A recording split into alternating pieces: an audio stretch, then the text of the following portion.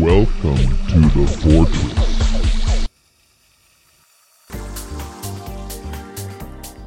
Hello, hello. From here in America. Yeah. I'm Mikhail Page. I'm Andrew Sanford. And we are back in the land of the free. Back from the socialist state of Canada to the slowly becoming socialist state of America. You've been thinking about this, haven't you? No. This is just truth. This is just how it is. Spilling out. This is what's happening. We're happy to be back. Mm-hmm. You know, medicine's a little bit more expensive, but the beer is so much cheaper. Yep, that is very true. Yeah. But we did have some fun in Canada. We sure did. We just watched Crisis on 2 Earths. Oh man, for the first finally! time. Oh my We god, got that took around so to it. long. Yeah, man. But it was cool. And there'll be a review posted up on metalmachine.net. But I'm gonna tell you guys just a little peek. It's good. Yeah. It's really well done. James Woods was definitely the highlight. Oh I man, don't know James what you was said in your well. review, but No, I pointed out the excellent vocal skills of Billy Baldwin, but did you? I did, and I stick by that. Yeah, it was a very good film. They even had a little animated short about the Spectre with Gary Cole and Alyssa Milano, which I also really enjoyed. It was really good and really dark. Well animated. Yeah, it was just a lot of fun. And then they even have a documentary on there about Infinite Crisis and Identity Crisis. So you just get to sit down and watch and listen to Brad Meltzer, Jeff Johns, and Dan DiDio talk about all the crises that have been going on. So, yeah, it was pretty awesome. I was impressed. Yeah, and this is an exciting week because Oh, man, Kick-Ass listen is to- coming. Oh, listen to that voice. Oh, man, I'm Someone's so getting out excited there from about the old Kick-Ass. Batman show. Kick-Ass is coming. This is an exciting week. But yeah, Kick-Ass is coming up. I'm excited. Mikhail's excited. The general populace is excited, as they should be. Let's talk about now. What are we doing now? Well, let's journey back to the slightly chillier land of Canada. This is our part 2 of our Toronto Comic-Con excursion, and last time we gave you a little bit of you. Yes. All of our fans telling us what they want to hear about. But right now, we're going to give you 3 awesome special guests. We had Gail Simone, Max Brooks, Yes. and Phil Jimenez. Is Jimenez. Yes. And you are going to hear from each of them today. The first, a foremost comic book author for DC in particular. Gail Simone. Second, Oh my god. quite a famed novelist with great knowledge of all things undead. Then Andrew's second date. Yes. Feel the thrill. Oh man, I was so glad that he was happy you called him that. Yo, let's just dive right into it. Let's do it. Head first. No protection, no consequences. Let's just jump right in. Did you say no protection and no consequences? I think you heard me. I think you heard exactly what I said. during this little interval, I'm going to have to educate Andrew a little bit. Let's get to the interview. Let's do it. Now, every now and then, I get to do some video interviews at these Comic-Cons. Just in case you didn't know that. They're actually on the website. Right now, my interview with Ernie Hudson has about 2,227 hits. Oh, snap. I know, right? So, the interviews are tough because sometimes you figure out who you're going to interview about 5 minutes before and you don't ever really have something prepared. But every now and then, you get an interview where you have an abundance prepared. I had so much to say to Gail Simone that we brought her back for the podcast. That's right. We had her come back the next day, and she was all about it. Oh, She had her so little nice. Wonder Woman lunchbox, which is apparently like the third one. Yes! I didn't know that. Yeah, but it kept getting stolen. It was like the third one in a line of Wonder Woman lunchboxes that she had. Kids are tough. But, yeah, so we were just so freaking excited to talk to Gail Simone. So excited. So we brought her in to do a little podcast interview, and this is it. This is how it turned out.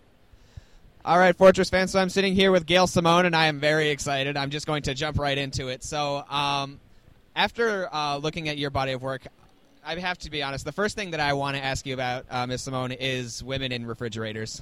Okay. if that's all right, could you describe what that was? Women in Refrigerators is a site that I created in 1999, and it was basically posing the question of, is this a trend? Should we pay attention, look out for, whatever, of women who exist only in a comic book story to further the plot for the male character? Because so many characters were ending up, for instance, chopped up in refrigerators, depowered, raped, murdered, all kinds of, various violent things were happening to them.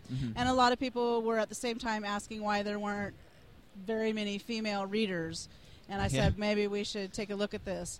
And so the site is really about other people giving examples of what they thought were a women in refrigerators moment and their opinions on it as a trend. It was never to stop stories that have violent things happen to women.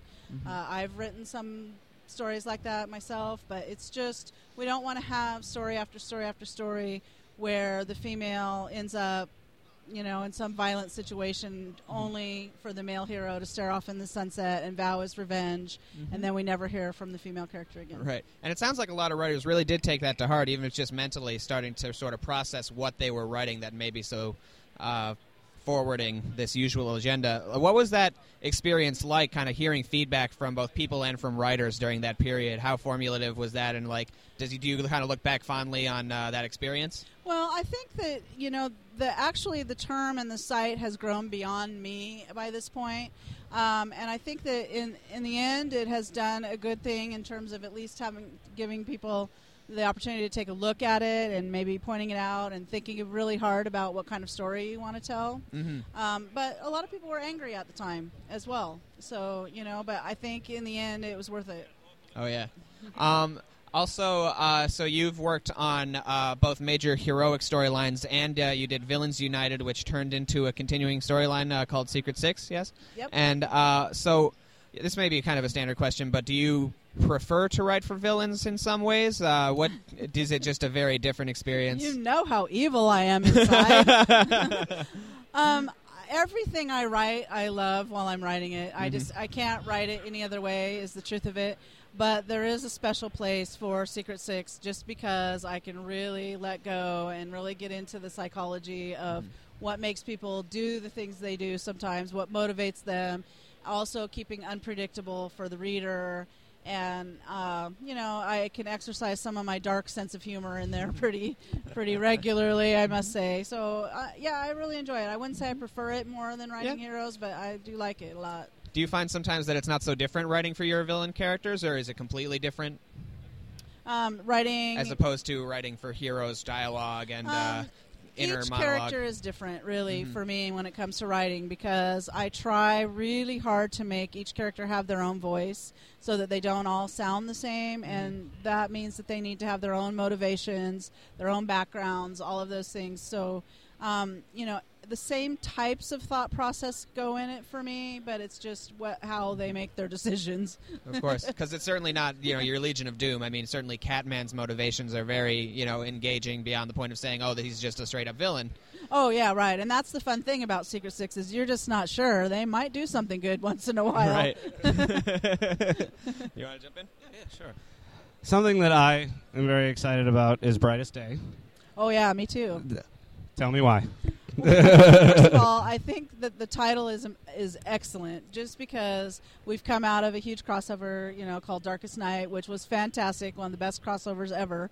But now to take it from that to Brightest Day and kind of like a little bit of a rebirth, and then of course Birds of Prey, which I'm returning to and writing again, is part of that. So I'm very excited about that. The art pages coming in are absolutely gorgeous, and I think fans of the book will really enjoy it. And then I also think that if you didn't read it before, that it's a good time to jump on. You won't have to have read the previous Birds of Prey in order to understand what's going on with this new series. Now, are the Birds going to be pushed into a more prominent role in the DC universe, like as an overall? Because we see all these different crossovers and things, and sometimes characters just may not play a part in them. Well, one thing is that Oracle is basically the 911 operator of the DCU, so she definitely is going to have a prominent role. The girls are returning to Gotham, and they're not real quiet characters in the first place, so they definitely will have a prominent role. The stories are going to be very action-packed. I'm pushing the content a little more than what the previous issues of Birds of Prey were. Awesome. So it's going to be lots of fun, and an incredibly scary, awful new villain. Now, can you tell us any more about this? Because you mentioned this incredibly scary, awesome new villain to me yesterday in our video interview. Can you give us a little... Of course I'm not going to tell you anything about it. I tried. You've got to read it and then be very scared. Now, Gail, we get to see you write for so many wonderful characters: Wonder Woman, Birds of Prey, Secret Six. Is there anybody that you haven't written for yet that you just are chomping at the bit to get at? I would really love to write the Marvel family, and I've said this quite often before, so, for those of you who've heard it before, I'm so sorry. But it's something that, a character I loved when I was younger, and I'm from a small town, and the idea that you could be a kid and have a magic word and then have all that power, and what would you do with it, and I just think that that's one of the most brilliant concepts, so I would love to get a hold of the Marvel family someday. DC, hear me. Maybe because we have the new Earth 1 lineups coming out, is there maybe a possibility you could... Don't know yet. My schedule's sort of full for a little bit, so Fair. we'll see. All right. Awesome. All right, so I don't know if secret DC agents will leap on us when I ask this, but was there a chance that you were ever interested in possibly breaking off and either looking at some Marvel lines or looking at something outside of that completely, forming your own kind of universe? And if so, what kind of things would you be interested in addressing by doing that? Well, I'm always interested in new ways to tell a story or different ways to tell a story than what I've done before. So I'm more of the type of person that looks for an opportunity that sounds exciting to me or challenging to me or something different that I haven't done before, rather than is it going to be Marvel, DC, something off on my own, or possibly a novel or a screenplay or a video game or whatever. I'm just always, if the opportunity's there and it's something that sounds really interesting to me, then that's when I jump on. Excellent. Great. That's it. Well, thank you so much, Gail. That was great. Yeah, you're welcome. Hey, out there in internet land. Ooh. Brains, Mikhail. Delicious brains and flesh. Can you tell what I was imitating? I can. There's a man here who knows all about these things that we call zombies. Ah, you got it. He's made it his specialty. And let me tell you, for my part, it's funny the kind of people who slip by. Because honestly, I hadn't heard of Max Brooks, and suddenly I'll tell all my friends, dude, I got a surprise interview with Max Brooks, and they go crazy. Yeah, and man. now I'm going crazy about the fact that we got to do it. Yeah, man, we talked. He's Mel Brooks and Anne Bancroft's son. Mm-hmm. He has done a lot of voiceover work, writing work. He's written for Saturday Night Live. Yeah, I don't even know why I'm saying this. We cover all of this in the interview. We're getting into it. Should we just roll tape? So this is Will Forte reporting live once again from the Comic-Con Toronto floor. I have here Mr. Max Brooks, a former writer of SNL, a writer of all things zombies, and we're just going to ask him some questions. I'd like to definitely know, how did you get started writing for Saturday Night Live? Well, basically, I was meeting with a very close family friend. His name is George Shapiro. He's Seinfeld's manager. Oh, yeah. I just wanted to get some advice about my career, and it came out that I wasn't living off my parents. He was very impressed, and he said, I think I can get you an interview with Lorne Michaels. And I went, you do that, you funny guy. And he did. Uh-huh. And Lorne Michaels read my material and said, I want this guy. And so that's how I got the job. Fantastic. And what was that experience like? It was kind of like my father's experience in World War II. It was character building and unforgettable and deeply rewarding, and I'll never do it again. I do hear that, actually. You want to throw something there? Yeah. We know that you do some voice work. You did the narration on the World War Z video book or audio book, which is fantastic. We also saw we're big Justice League and Batman Beyond fans. Can you tell us about your work on those shows? Yeah, that was a Batman Beyond was my first consistent money making gig in show business. I was the voice of Howard Groot. Oh, good. And Howard Groot basically was the round character in Batman. All the other characters are angular. When you see him, you see a round character. That was me.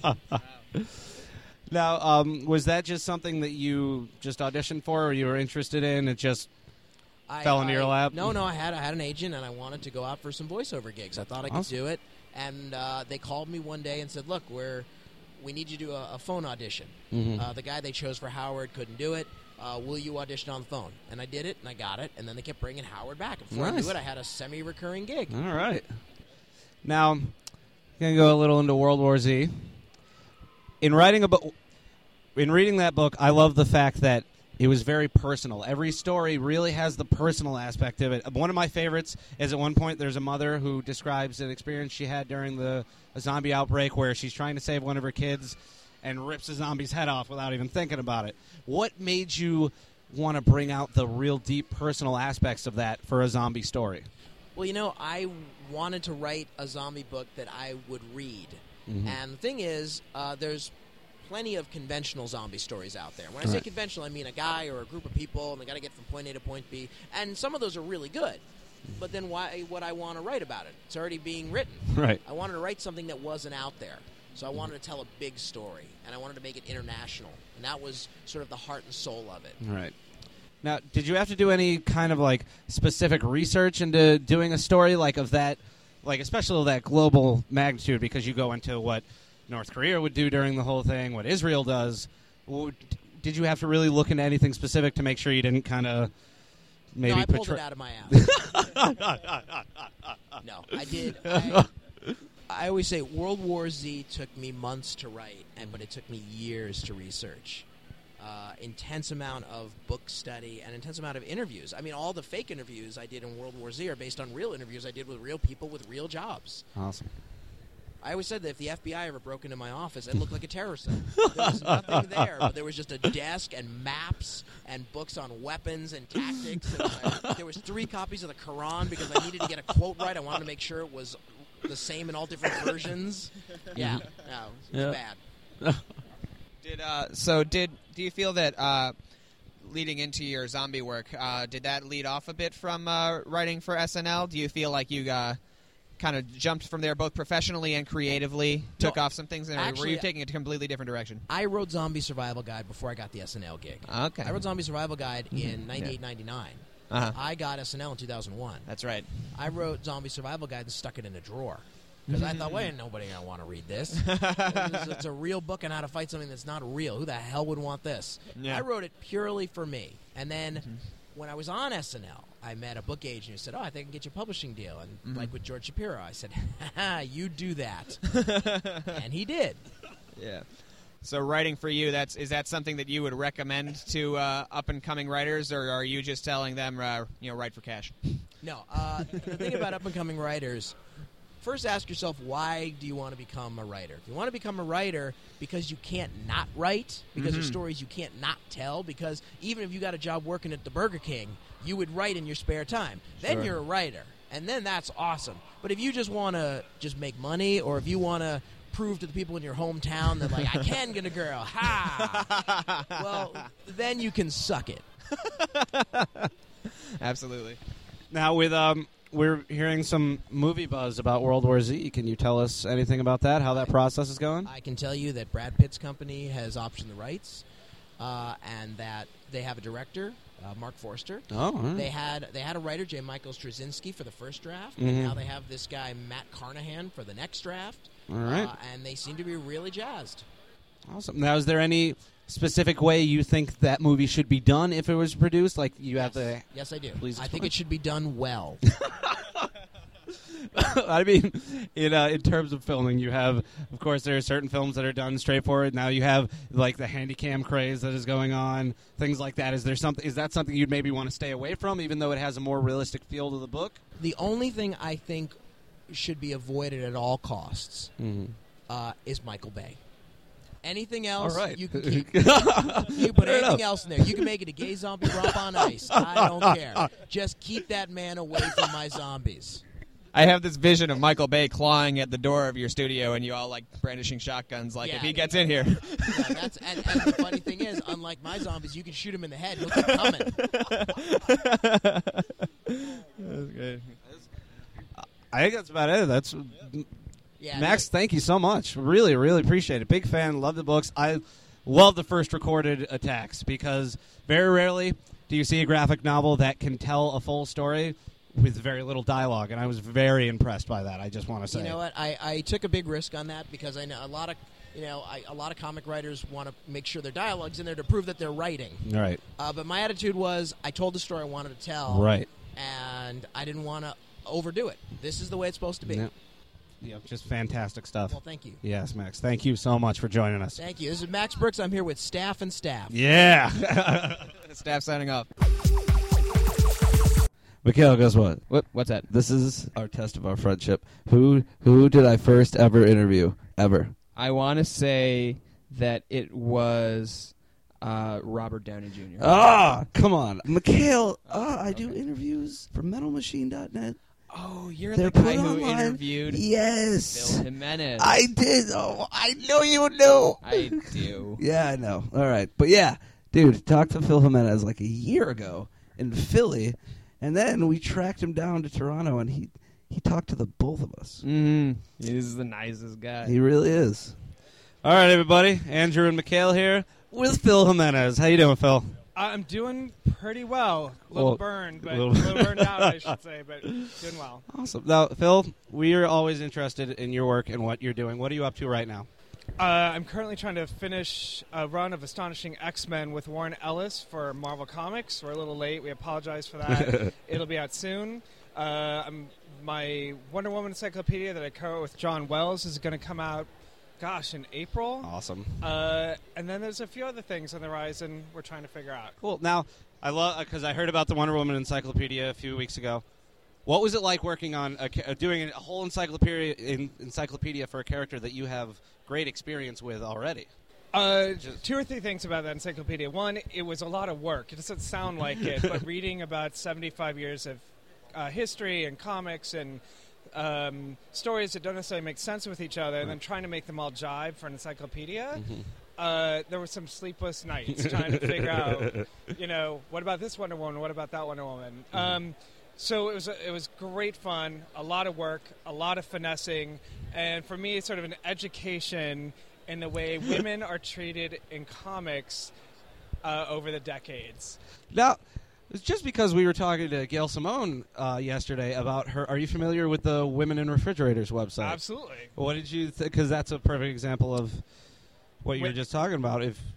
Well, I know that website, and what's interesting to me is more, I think, not to get super political, but Wonder Woman is a really interesting examination of how men felt about feminism by the decade.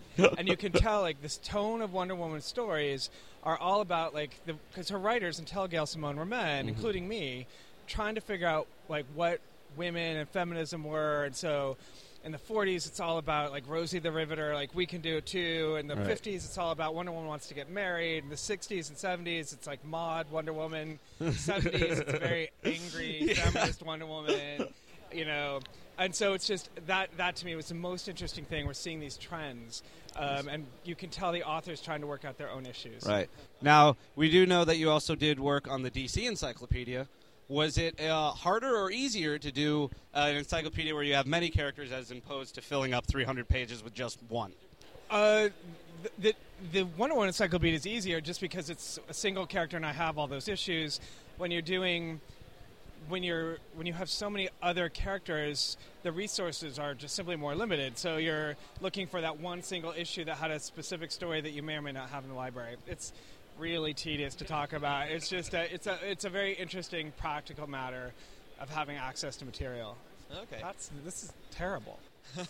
Terrible. How can I help you? All right. All right, Mr. Jimenez or Phil. Do you have any nicknames, Phil? Do you have any nicknames you ever I gone don't, by? actually. Don't? But I love that you pronounced my name correctly because Jimenez? everyone's been pronouncing it Jimenez. Jimenez? Jimenez. Jimenez. All right. And spelling it incorrectly, too. Yeah. Yeah, you guys are Well, we were hoping we great. could call you Phil the Thrill Jimenez. So, how's that? I love that. It will be. I'm having T-shirts made right now. All right, awesome. Well, Phil Yeah. the Thrill, can you tell me?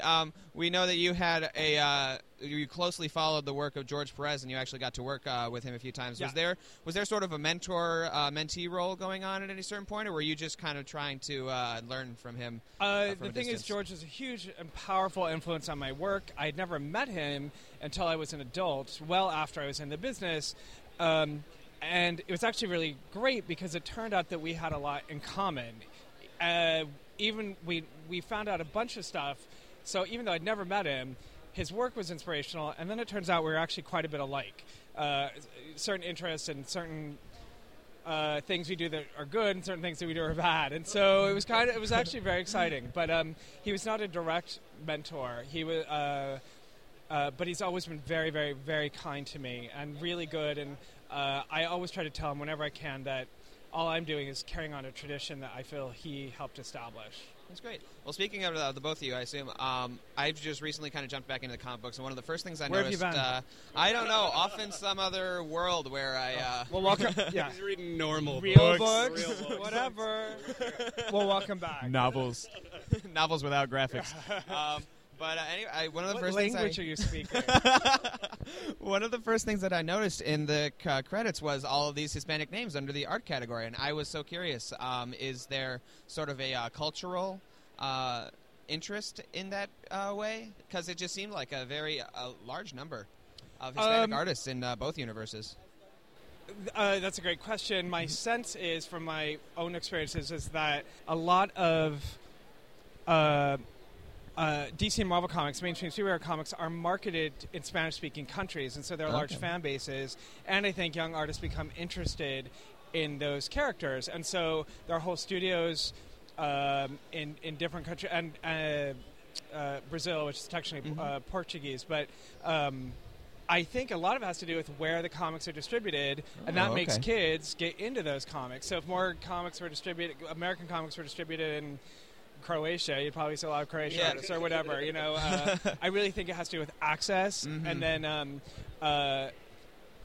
that's it. Is it then kind of surprising that there aren't more Hispanic superheroes, or are there some that are marketed in other areas that we don't know about? Funny, I just did a whole bit of research on what on Hispanic characters and which ones are big and which ones made it and which ones didn't in mainstream comics. I think if comic companies are smart, they will start generating more books about Hispanic leads because of just demographic shifts around the world, right?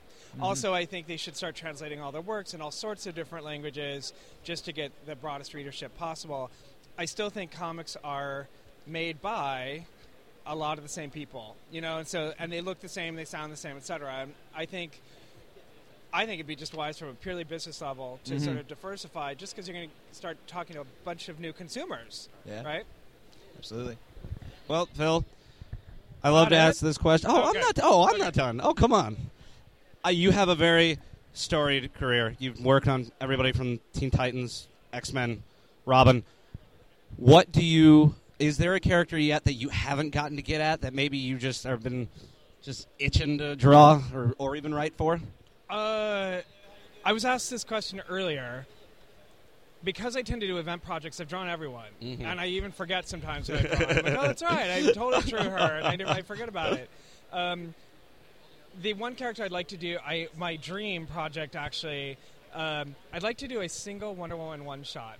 Because as anyone knows, as I've complained about for a zillion years, my time on Wonder Woman was a pretty checkered one. I was a young writer, didn't know as much, a lot of editorial stuff, mucked that up, a couple crossovers, 9/11. It was a very messy time. And I would love just one little book, just without all that, to write and draw a Wonder Woman story.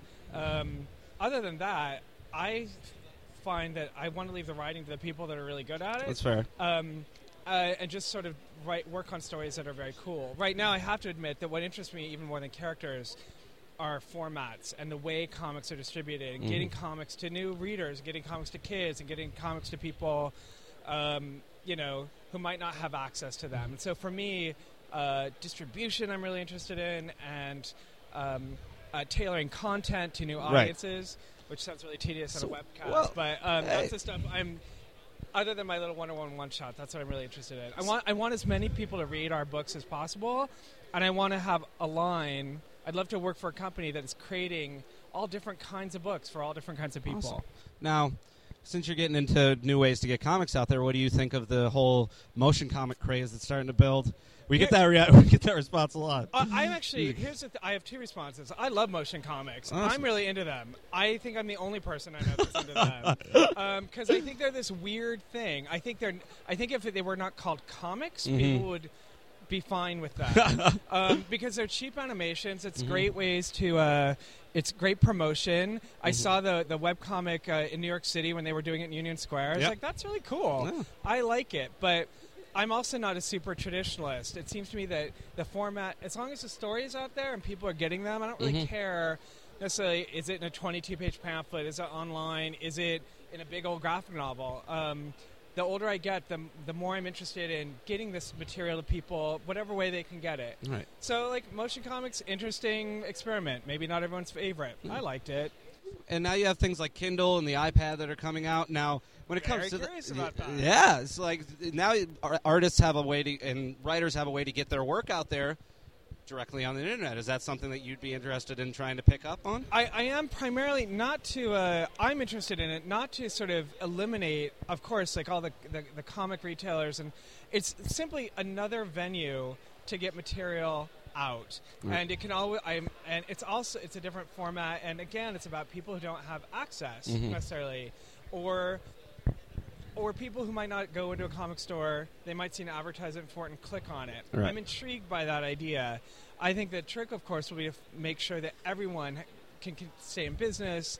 But also, it's about making for me, it's not about just putting X-Men online. It's about adapting X-Men for for the medium itself, for the potential consumer. So for me, it's a different thing than just scanning a comic and putting it online. Right. Now, there are a lot of comic book movies in the works. We know yourself, your hands were a star in the first Spider-Man movie. Ago, right? I know, right? Crazy. Is there any character now? More and more like side characters are starting to come out. There's a Jonah Hex movie. Are there any characters that you think would be perfect for film that nobody's touched on yet, since you've covered so many? The funny thing about, I was just talking about this too. What's interesting to me about a lot of these characters is I know they're being adapted for film. I actually think some of them should be adapted for TV. I'm actually more interested. I know there's more money to be made in movies, but I think certain characters are better built for like 5-season arcs as opposed to 3-movie trilogies. Certain characters that have complicated backstories or big supporting characters, I'm kind of interested in that more than the 3 big movies, primarily because then, like in a movie like Spider-Man 3, the more money that's involved, the more hands are involved. And I just want... I'm not... There's no character I'm dying to see so much that I want to see a bad movie of. You know what I'm saying? And what about like a miniseries format? They have a lot. That's done real wonders for sci-fi, I feel, in many ways. And I feel like if you had like a long arc that you didn't want to cut down, a 6-hour miniseries might be a really interesting way to go. Something like Infinite Crisis, even. Would that be interesting? It's really, as we all know, it's about money and who's willing to pay for that and advertise on that. But I think the character should be placed for audience. I think for the audience, for the character, and for the money people, put it in that venue that's best for it. So if it doesn't really work in a 2-hour movie, make it a 6-hour miniseries, and then advertise the hell out of it. You know, I'm keen on that. I'm very practical that way, though. I'm not a Hollywood thinker. My agent is constantly reminding me that I'm not thinking big enough. Because I'm like, oh, you could do this, this, and this. And he's like, no, we want to go bigger. And so the politics and money of that are always very interesting.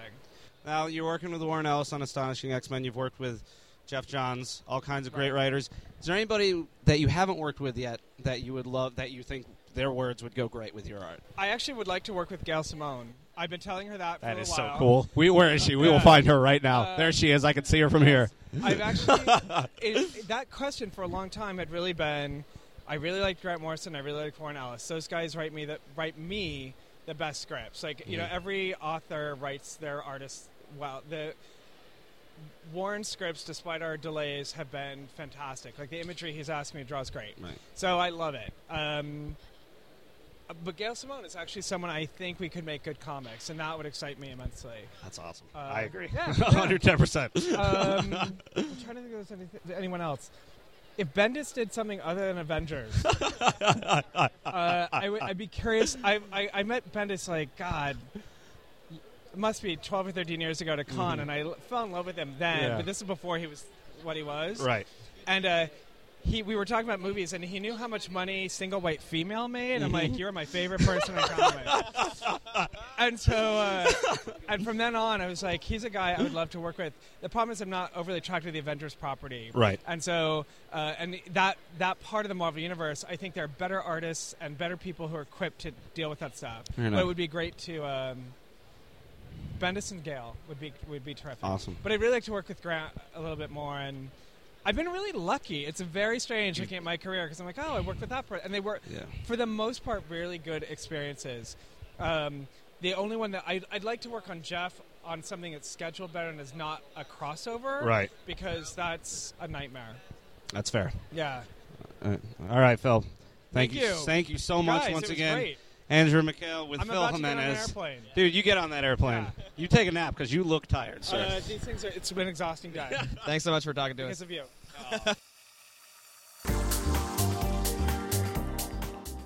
All right, 40s. I hope you enjoyed those interviews. I hope you enjoyed all the stuff from Toronto. I know So that much we stuff. did. So much stuff that we got to do. So people much we got stuff. to see. Mm-hmm.